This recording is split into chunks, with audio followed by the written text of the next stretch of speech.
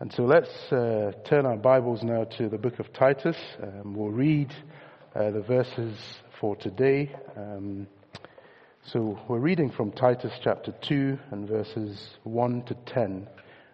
These are the words that Mark will be speaking from. But as for you, teach what accords with sound doctrine. Older men are to be sober-minded, dignified, self-controlled, sound in faith, in love, and in steadfastness. Older women likewise are to be reverent in behavior, not slanderers or slaves to much wine. They are to teach what is good, and so train the young women to love their husbands and children, to be self-controlled, pure, working at home, kind and submissive to their own husbands, that the word of God may not be reviled. Likewise, urge the younger men to be self-controlled. Show yourselves in all respects to be a model of good works, and in your teaching show integrity, dignity, and sound speech that cannot be condemned, so that an opponent may be put to shame, having nothing evil to say about us. Bondservants are to be submissive to their own masters in everything. They are to be well-pleasing, not argumentative, not pilfering, but showing all good faith, so that in everything they may adorn the doctrine of God our Savior. Amen. These are God's words. Thanks, Kwame. Evening, everybody. It's really nice to be back. It's unbelievable. It's been nearly 3 years since Lisa and myself and the boys moved out to Bankery to serve out there, and now of course there's an extra one of us. So we've got wee Phoebe, who is 5 months old and growing every day. So they all send their wishes on, or at least Lisa does. And it's lovely to be back here. The message tonight is from Titus chapter 2, and the title I've given it is Authentic Gospel Community that Brings the Word to Life. And it's here that I experienced so much of that authentic gospel community that this passage talks about. So let's get into it together. Keep your Bibles open at Titus chapter 2, and we're looking at those first 10 verses. This book of Titus was written by Paul, a servant of the truth, to his true child in the common faith, Titus. And at some point, probably after his release from prison at the end of Acts 28, Paul and Titus journeyed off to Crete, preached the gospel there, and set up churches on that wee island. And Paul left Titus behind to finish the work. And he sends Titus this letter to urge him to set in order what's left to do. His job is to ensure that the truth is known and taught and lived in the church in Crete. And to that end, he instructs Titus to put elders in place. And these were to be men that would lead the church in sound doctrine.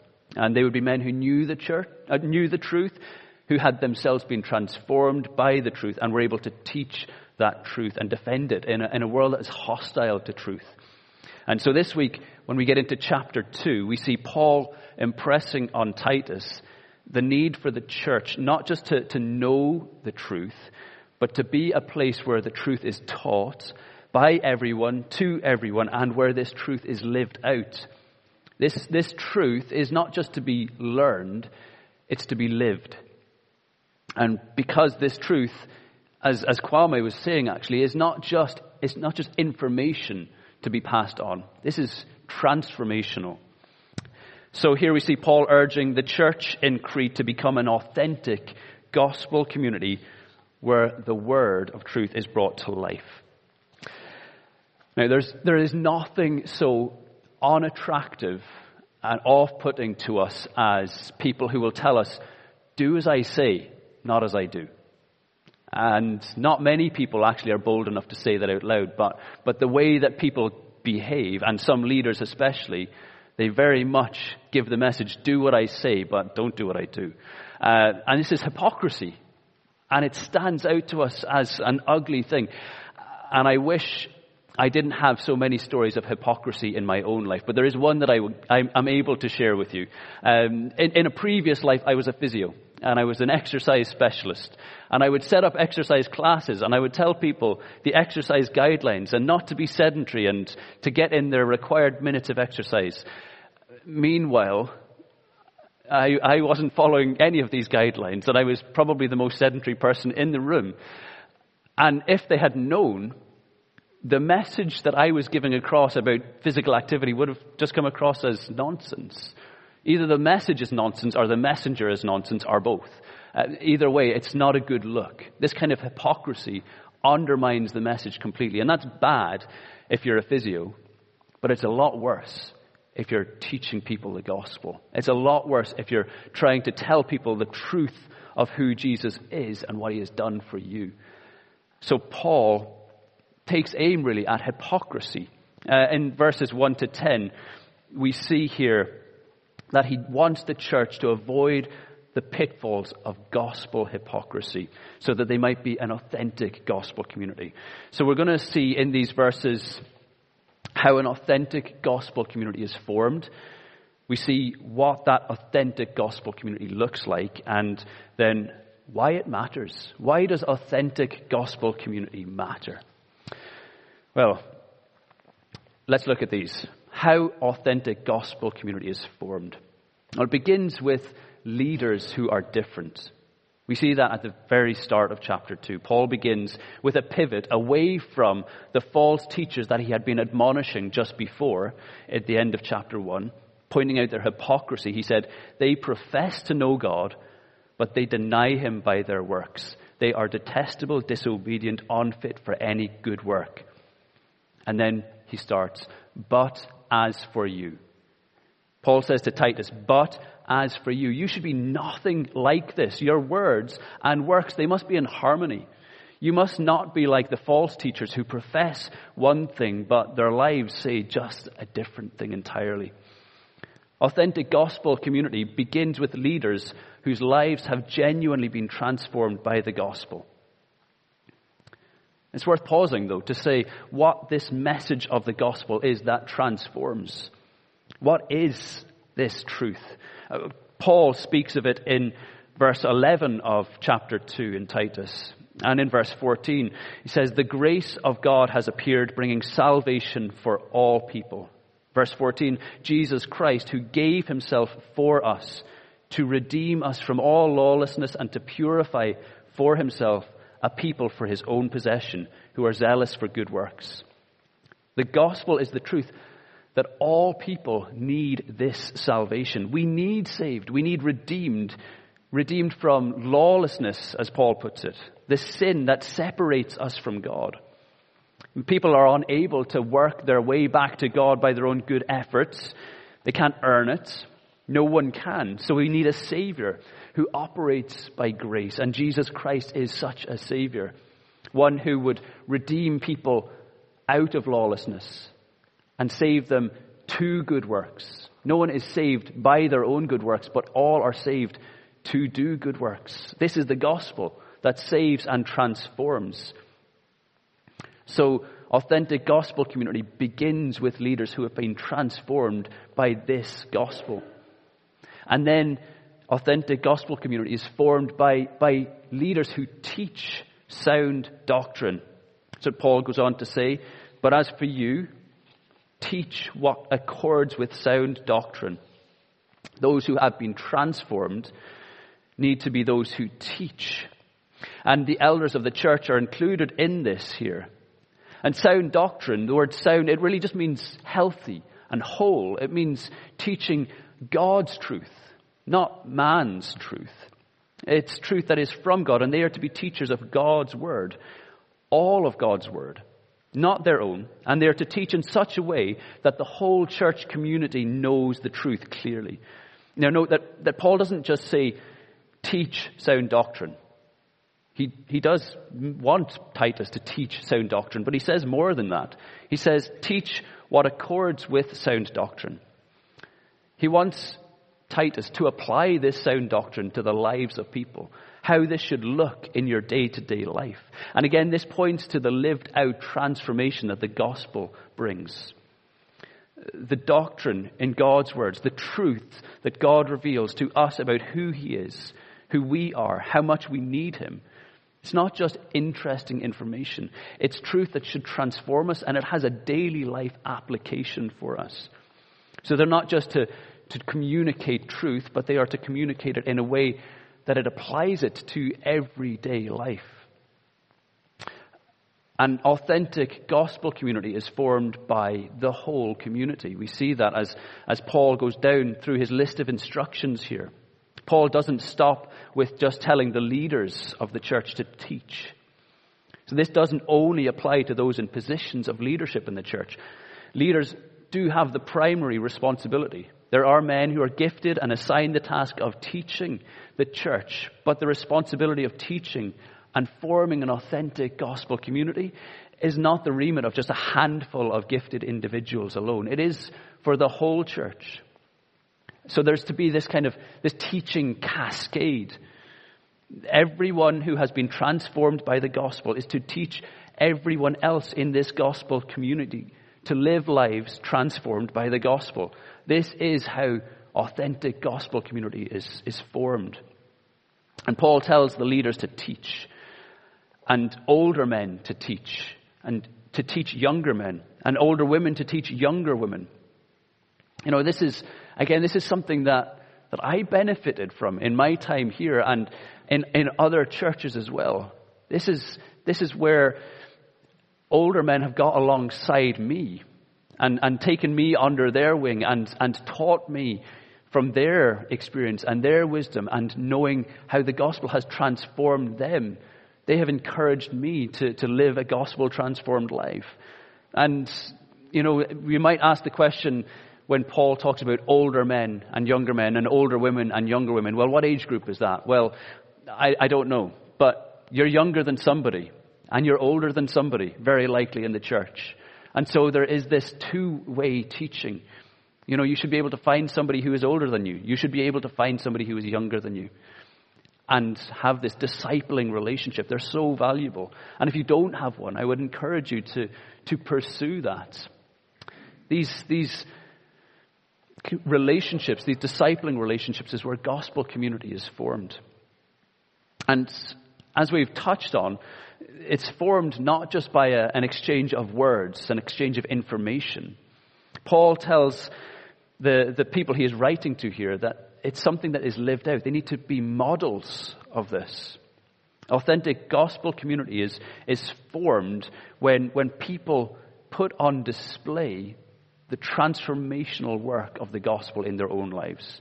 You know, Paul has a big emphasis on words in action in this passage here. Authentic gospel community is formed when leaders and teachers live out the things that they teach. We see in verse 7, Paul tells them to show themselves in every way to be a model of good works. So this is no do what I say but not what I do kind of approach to teaching here. The teaching that forms authentic gospel community is teaching that is acted out. This is the truth that transforms. And so those teaching ought to have transformed lives, as we've talked about. Their words and their lives need to match. And they are to live their lives in such a way that the truth of the message is underpinned, not undermined. It's sometimes jokingly said of teachers that those who can't teach, or those who can't do, teach. And those who can't teach anything else teach PE. But here, it's very clear that it's not those who can't do that teach. To be a teacher, it's essential that you also are a doer. But what does that look like? We've talked about, or Paul talks about, we are to be people that model these good works, model this authentic gospel community. If this is how it's formed, what's it going to look like? What do things that accord with sound doctrine look like in the community of the church? And where will we see it? As we've already alluded to, We see it in the whole life of the church. Paul addresses young men and old men, young women and old women, and he addresses slaves. And he tells each of them what their lives ought to look like as they live out these gospel-transformed lives. But before we get into looking at any of the specifics, it's important to just note a couple of things. First, this is by no means an exhaustive list of what you need to look like as a Christian. This is not an exhaustive list of what a Christian ought to do. These are particular things that Paul wanted to stress to the church here in Crete. And he highlights particular things for particular groups. We know Christians ought to forgive one another, but Paul says nothing here of forgiving one another. And it's not because he doesn't think forgiveness isn't important.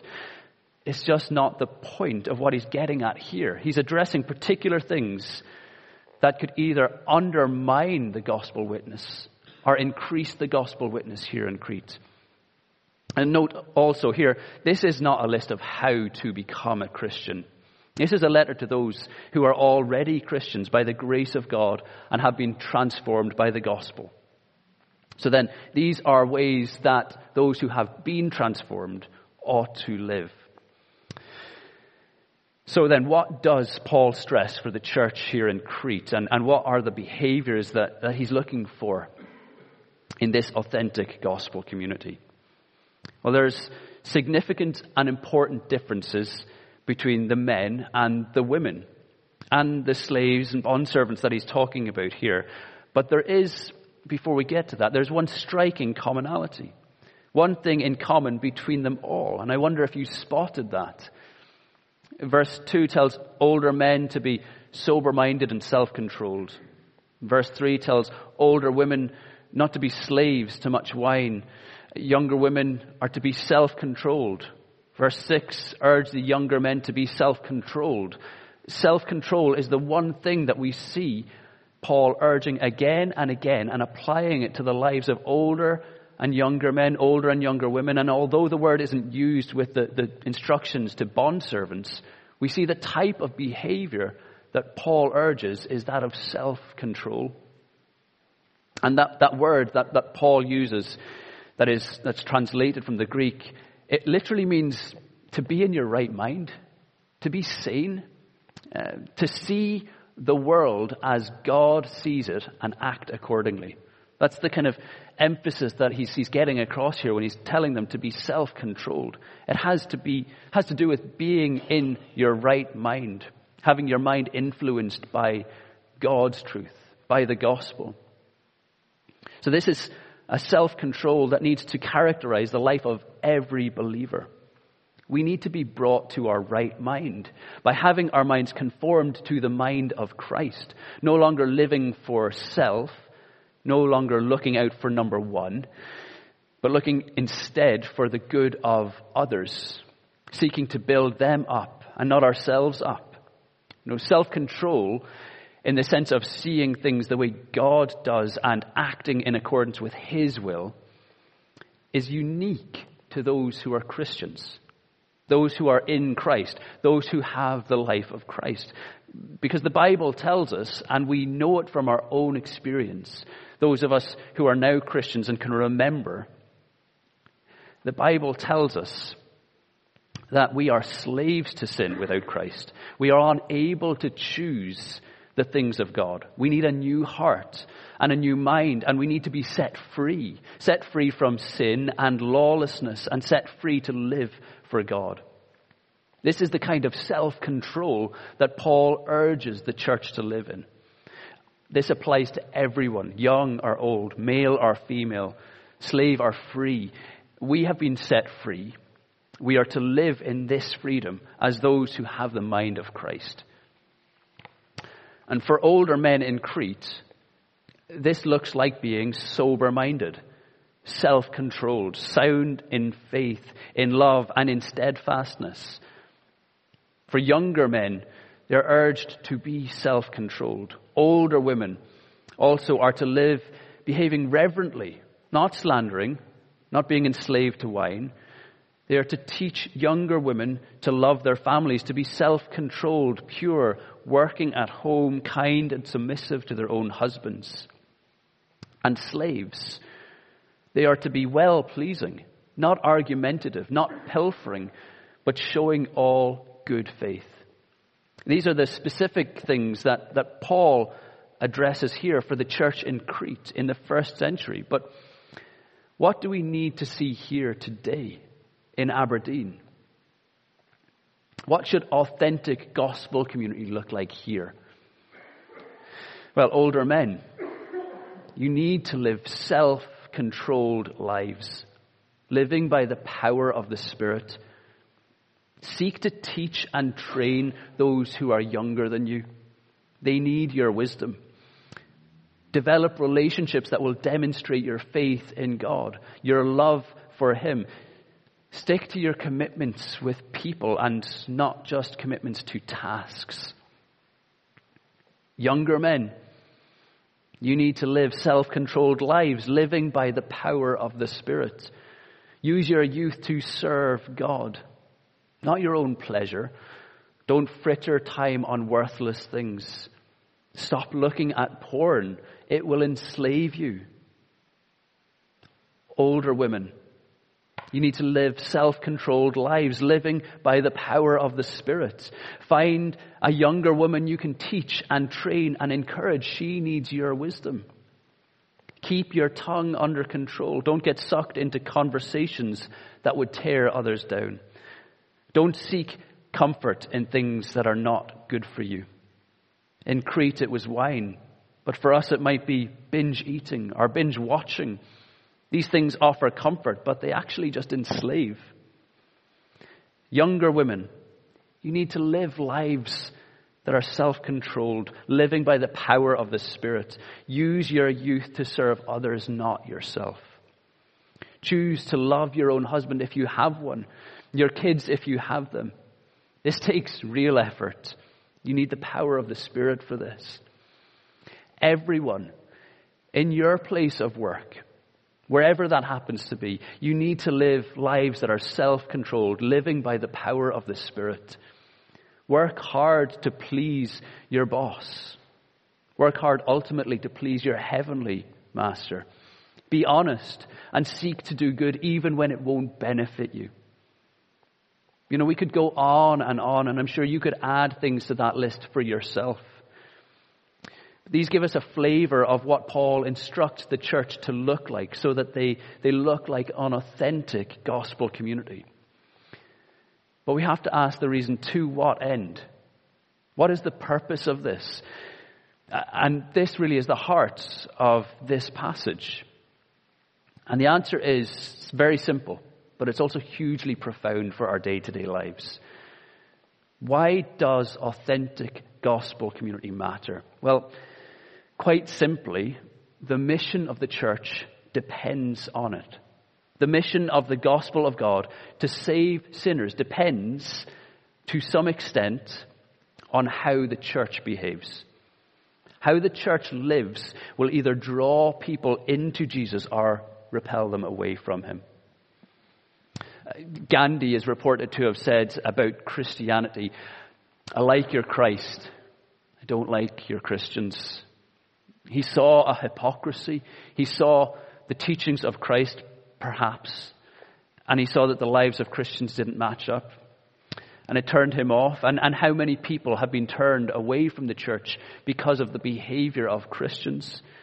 3 times in this passage, Paul gives the reason to live as an authentic gospel community. In verse 5, he says, the community is to live in such a way that the word of God may not be reviled.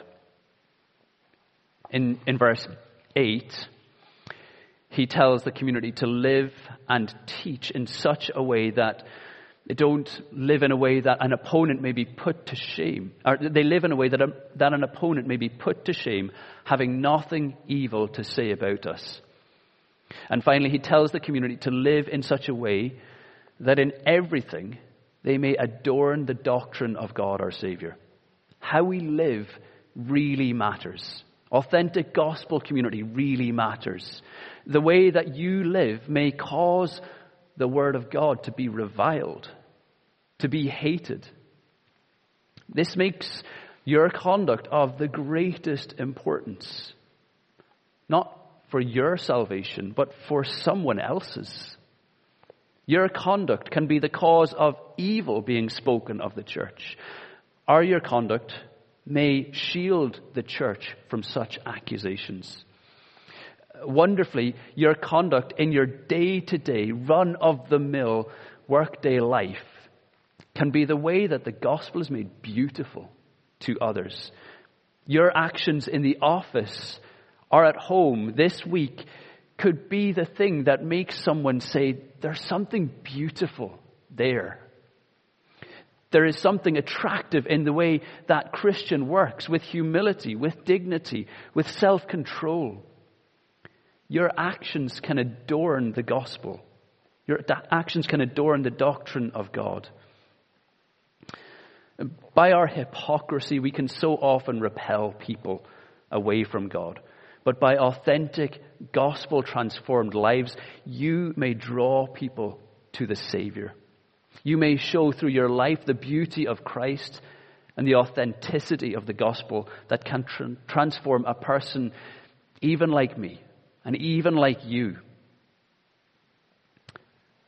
We could never do any of this by our own efforts. Without God, the Bible tells us we are dead. We are enslaved to sin, unable to live lives that reflect the beauty of Christ. But by the grace of God, Jesus Christ has come to us and has given himself for us to redeem us from all lawlessness, to purify us for himself as a people of his own possession, so that we are zealous for good works. This is all the work of Christ in us. And it's what fuels us for living a life as an authentic gospel community that brings the word to life. Let me pray, and then we're going to sing a song which reflects the truth that we do not do any of this by our own good efforts, by our own ability. Yet not through I, but through Christ in me. Let me pray for us. Heavenly Father, we thank you for the gospel. We thank you for the truth that we are people who need saved, that we are sinners by nature and by choice, and that sin would separate us from you eternally. But you sent Jesus Christ to redeem us. You sent Christ to come and to save us from ourselves, from our own selfish ways, from our lawlessness, from our self-serving lives. And you have given us new hearts when we come to Christ in faith. You have given us new desires, and you have given us gospel-transformed lives. Lord, would you help us to live lives that more and more reflect the truth of the gospel.